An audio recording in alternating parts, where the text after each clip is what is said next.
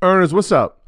Y'all know I'm big on doing your research, sharing your research, and giving credit to where you found the research. But I always get asked the same question. Where do I start with the research? And the answer is easy. It's our sponsor, Yahoo Finance. Whether I'm tracking the daily movement of my favorite companies, doing technical analysis with their easy-to-use charting platform, or checking balance sheets, Yahoo Finance makes something very complex simplified. For more than 25 years, Yahoo Finance has been the brand behind every great investor. Whether you're a seasoned investor or you're looking for extra guidance, Yahoo Finance gives you all the tools and data you need in one place. They're the #1 finance destination, producing a holistic look at the financial news cycle, including breaking news, original editorial perspectives, analyst ratings, independent research, customizable charts, and so much more. You could actually securely link your brokerage accounts for a unified view of your wealth, including your 401k and other investments. A comprehensive perspective is what sets apart great investors, and it's how Yahoo Finance ensures you have the insight to look at your wealth in its entirety. With a community of over 90 million users each month, the real strength is helping you on your way to financial success. For comprehensive financial news and analysis, visit the brand behind every great investor, yahoofinance.com. The #1 financial destination. That's yahoofinance.com. You heard me, yahoofinance.com. Don't wait. Don't hesitate. I use it. You should go over there and start using it now. Take your business further with the smart and flexible American Express Business Gold Card. You can earn 4 times points on your top 2 eligible spending categories every month, like transit, U.S. restaurants, and gas stations. That's the powerful backing of American Express. 4 times points on up to $150,000 in purchases per year. Terms apply. Learn more at americanexpress.com/businessgoldcard. My graduates from my school being Forbes, bag drop. Bag drop. A mic drop, bag drop. Bag drop.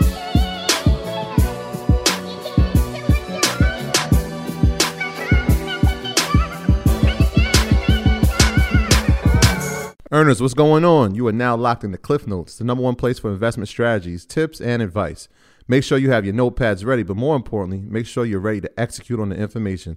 To hear a more extended conversation, make sure to check out our live YouTube show, Market Mondays, every Monday, 8 p.m. Eastern Standard Time, 7 p.m. Central.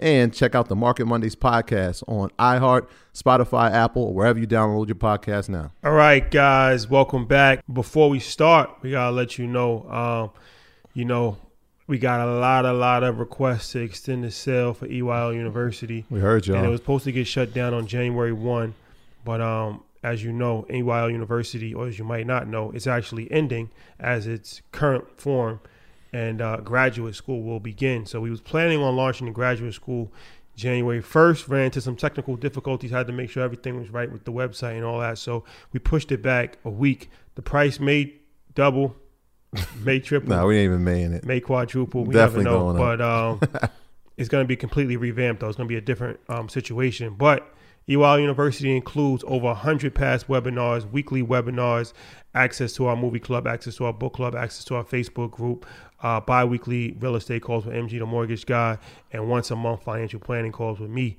All of that is included in the EYL University membership. So if you're interested, you can go to EYLUniversity.com right now and enter promo code EYL at checkout for 40% off. Yeah, so 401k, right? This is the beginning of the year. The 401k is a lot of people's first way to start investing in the stock market, right? Most people actually, the majority of their stock investment, or if they only have one stock investment, and that is the 401k, right? A lot of people don't have outside stock investments outside of a retirement plan. So what is your suggestion for people, young people, or old people, whatever, that might have just signed up for the 401k or are in a 401k? What's your thoughts on allocation and things of that nature? No, I think that's a really good question. I did want to address what you all said about the tax deductions before we move forward, because I think that's important and significant. When you live your life like a business, The expenses that you incur as an individual, you can, like you said, write off as a business. So like the internet that you're using on a regular basis, you already know you was going to be scrolling through Instagram, following EYL, following Ian, following Rashad, following Troy, following, like I said, Black Upstart, but you also use your internet to run your business. Your cell phone, you going to call your girlfriend, you going to gossip about that guy you swipe right on and he showed up at the date, a whole catfish. But guess what else? You're going to use your cell phone to call, make business calls in order to generate business. Like when I started looking at the number of tax deductions that are available for your business, those number over 400 deductions. If you're going on vacation, but you're doing business for a certain percentage of time, that's no longer a business. I mean, that's no longer a vacation. That's now business travel. So when I started to reorient my mind into thinking about what are the things that I'm going to do anyway, you know, just as an individual, how can I reclassify that as my business? I was able to see how I can reduce the taxable income, because you all talked about taxes being expensive. Taxes are expensive the more income that you earn, because the percentage that they charge in taxes increases along with your income. With deductions, you're able to reduce that tax liability, and that's what deductions really afford to you. So I really like how you all talked about that. In regard to the 401k, 403b, if you're working with a nonprofit organization, 401k, 403b, TSP, if you're self-employed, it's the IRA, it's traditional or Roth, and we can talk about that as well. The first thing that you want to do is you want to ask your employer, because a 401k is an employer-sponsored program, if they can match your contribution and how much they match per dollar. So one of my employers matched up to 6% of the salary that I was earning. So every single year, just like you said, Rashad, they're going to ask for those individuals who want to contribute to the 401k, and they're going to ask how much you want to contribute and how frequently. So you want to make sure that you ask those critical questions. The second thing is, the biggest mistake that I made is I did listen to my mama. Because she told me, listen, at 20 years old, you are going to be investing in your 401k. And I was telling her at 20 years old, I'm not thinking about retirement. I'm not thinking about retirement. But we know the benefits of compound interest. The earlier you get started, the more your money can go to work for you over the years. So my mom started investing in retirement at 31. She thought if I could start 11 years ahead of her, then perhaps I could retire early. But for 401ks, you want to look inside whatever your employer has set you up with initially. For me, one of the biggest mistakes I made is I looked inside of my 401k late, and I saw that nearly 100% of my money was invested in money markets. So I think I heard maybe Ian talking about it earlier. I came in maybe about 10 minutes towards the end of the conversation, but money markets are not going to return as much as equities. So like my money is returning 1 or 2% a year. It took me like 2 years to check it, 1 or 2% a year. That's equivalent to your money being invested in a savings account. Think about a 401k. If you are actively managing your funds, or you're critically thinking about what mutual funds you want to select, then you should be returning, at least in my opinion, at least at what the S&P 500 is returning. So 1 to 2% was too low for me. So I had to go inside of my 401k, look at the mutual funds that my employer has selected for me, and then get smart, just like you all said. Information is on the other side of your fingertips. Get smart about what mutual funds I thought could perform better for me versus what my employer selected. What are some of the things that I look for? The first thing is rule of thumb. You take 110, you subtract it by however old you are right now, and whatever that resulting number is the percentage of equities in which your mutual fund should be invested. So you said that one more time, because I know people missed it, but it's a good formula. Yeah, yes. So you take 110, right, you subtract your age, and whatever that resulting number is the percentage of equities in which you should be invested. Equities is synonymous to stocks. You can have U.S. equities, which is U.S. companies. You can have non-U.S. equities, which means that that's foreign investments, that's foreign businesses that are being traded on their stock markets. So whatever that number is, equity should be represented there. Because that was actually a very, very good, useful formula. So if you're 30 years old, that's roughly 80%. 80% of your money should be in stocks. Yep. Yeah. That's extremely. I agree. You guys are sleeping on it. Write that down. Write it down and make it plain. In 3 weeks, like, oh, what was the formula? Write it down now. Write it down. Come on, Dale. Pick up your pen and pencil. We all should have one. Come on, let's go. And you shouldn't be in money markets until you're like 70 or 80. I can't believe that. So that's the thing about it is, listen, y'all give away a lot of free game. So you want to look at the percentage of equities. You want to get familiar with the different asset classes that are available to you. So I heard Ian talking about bonds. You can do real estate. You can do a mixed fund. So like you want to take a look at what's inside of that fund. Next, you want to take a look at, with your mutual fund, what is the expense ratio? Because over time, the higher the expense ratio is, the more expensive it is to keep that particular mutual fund. I recommend that the expense ratio be 1% or fewer. Okay. Expense ratio is what fund managers charge you to pay them to actively manage the investments within your mutual fund portfolio. Okay. So that's 1%. You take that 1% and you multiply it by the money that you have invested in that account. It's important that you understand what type of equities are in there. So you may look at like, what is the type of fund? It may say things like large cap, mid cap, small cap. I believe Ian was talking about this earlier too. So large cap, those are the large companies that you definitely recognize their names. That's the Amazons, the Facebooks, the Microsofts, the Googles. But then during the pandemic, some of the high performers have been the mid-cap companies. So one particular mid-cap mutual fund that I own, 2 companies that were on there that returned in triple digits. Tesla was in there. Teladoc was in there. Mm-hmm. Those were 2 companies that you absolutely know their name, and they returned it significantly. Why? Because of course we had a black swan event. No one could have predicted that we would be in the middle of a health pandemic, right? A health pandemic that nobody could have anticipated. And those companies that were able to serve our needs while we stayed at home, which is why they call it stay-at-home stocks, were able to experience tremendous growth. Okay, so mid-cap. And then you have small cap companies. And so those are small capitalized, that's what that cap stands, capitalized companies. Okay, so you want to take a look at that. Another thing that I take a look at when I'm looking at mutual funds, I'm looking at the sectors. So we know there's 11 sectors in the stock market. Like, what are the top 3 to 4 sectors within that fund?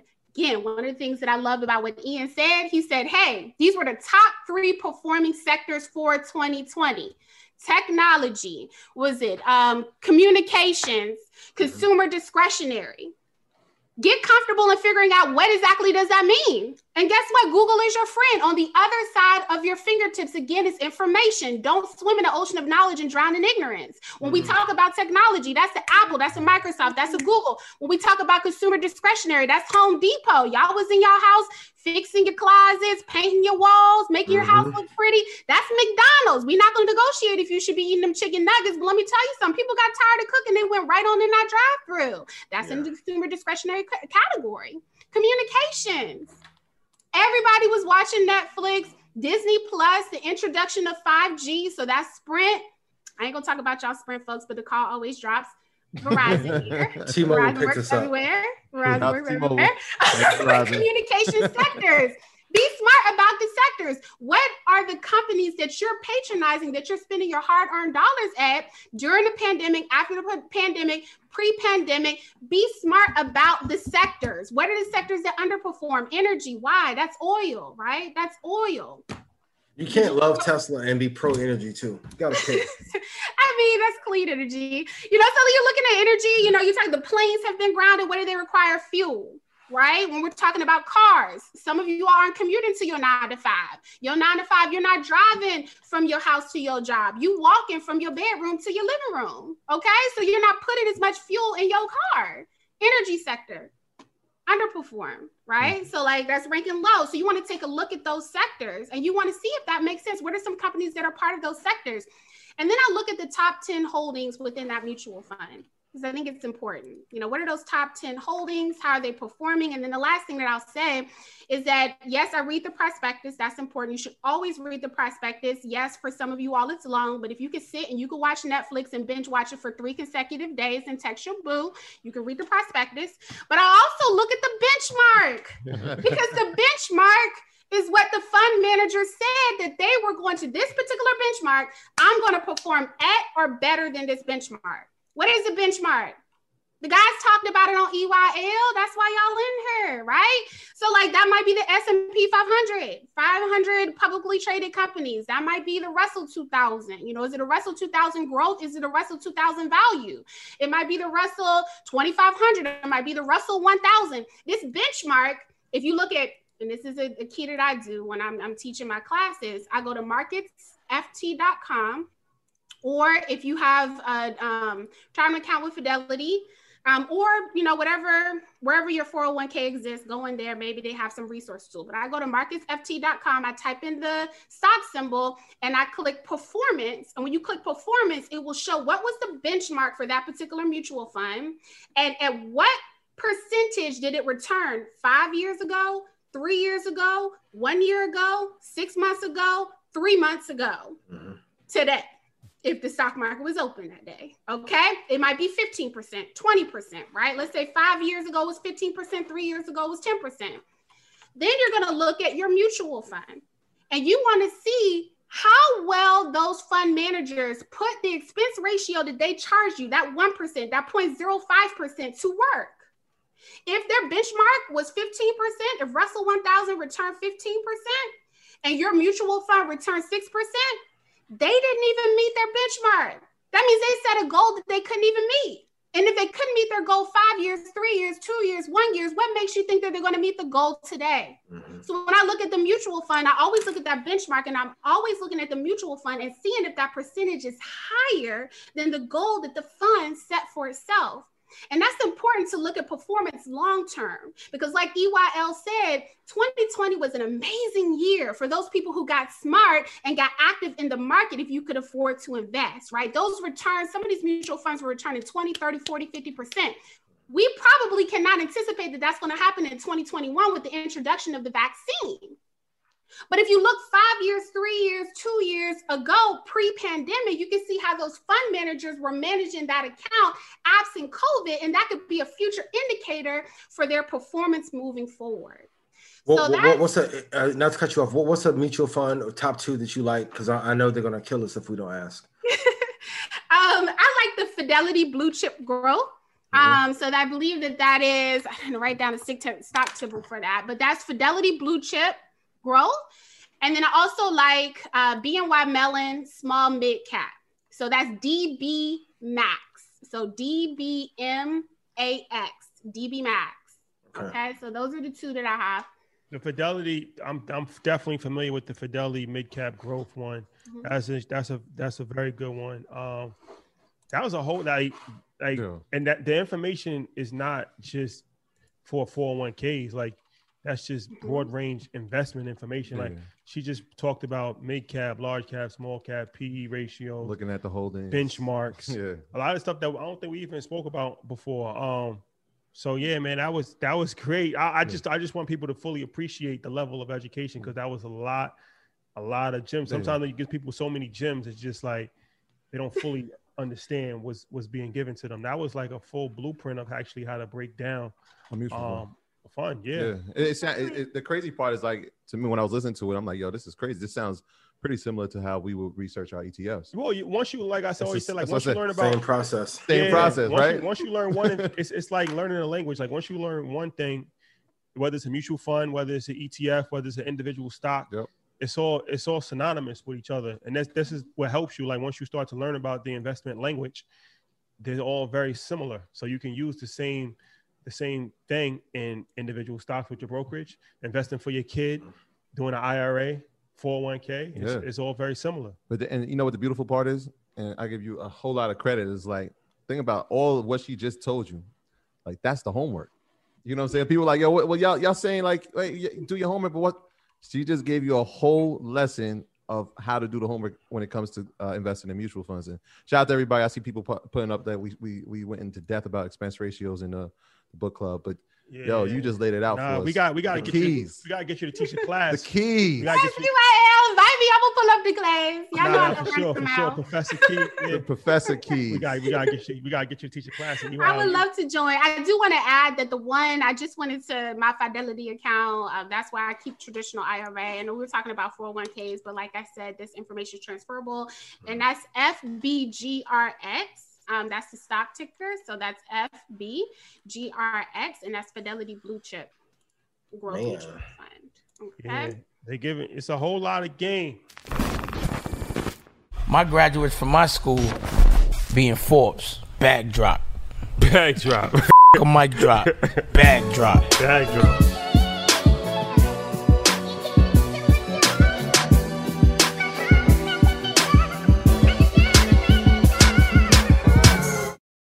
The new Super Beats Heart Chews Advanced is now supercharged with CoQ10. Support your healthy CoQ10 levels and blood pressure with 2 chews a day. Visit RadioBeats, BEETS.com and save 15% with promo code DEAL. Sick of being upsold at gyms? My guy, you're currently a base member? For $90 more, I can upgrade you to our Shred membership. For $130 more, you'll be a Swole member. And for just $300 more, you'll reach Sweat Platinum. At Planet Fitness, you'll get energy without the upsell. Never pushy, always free fitness training and equipment for every workout. It's fitness that fits your budget. Join Planet Fitness for just $1 down and $10 a month. Cancel anytime. Deal ends Friday, May 10th. See Home Club for details.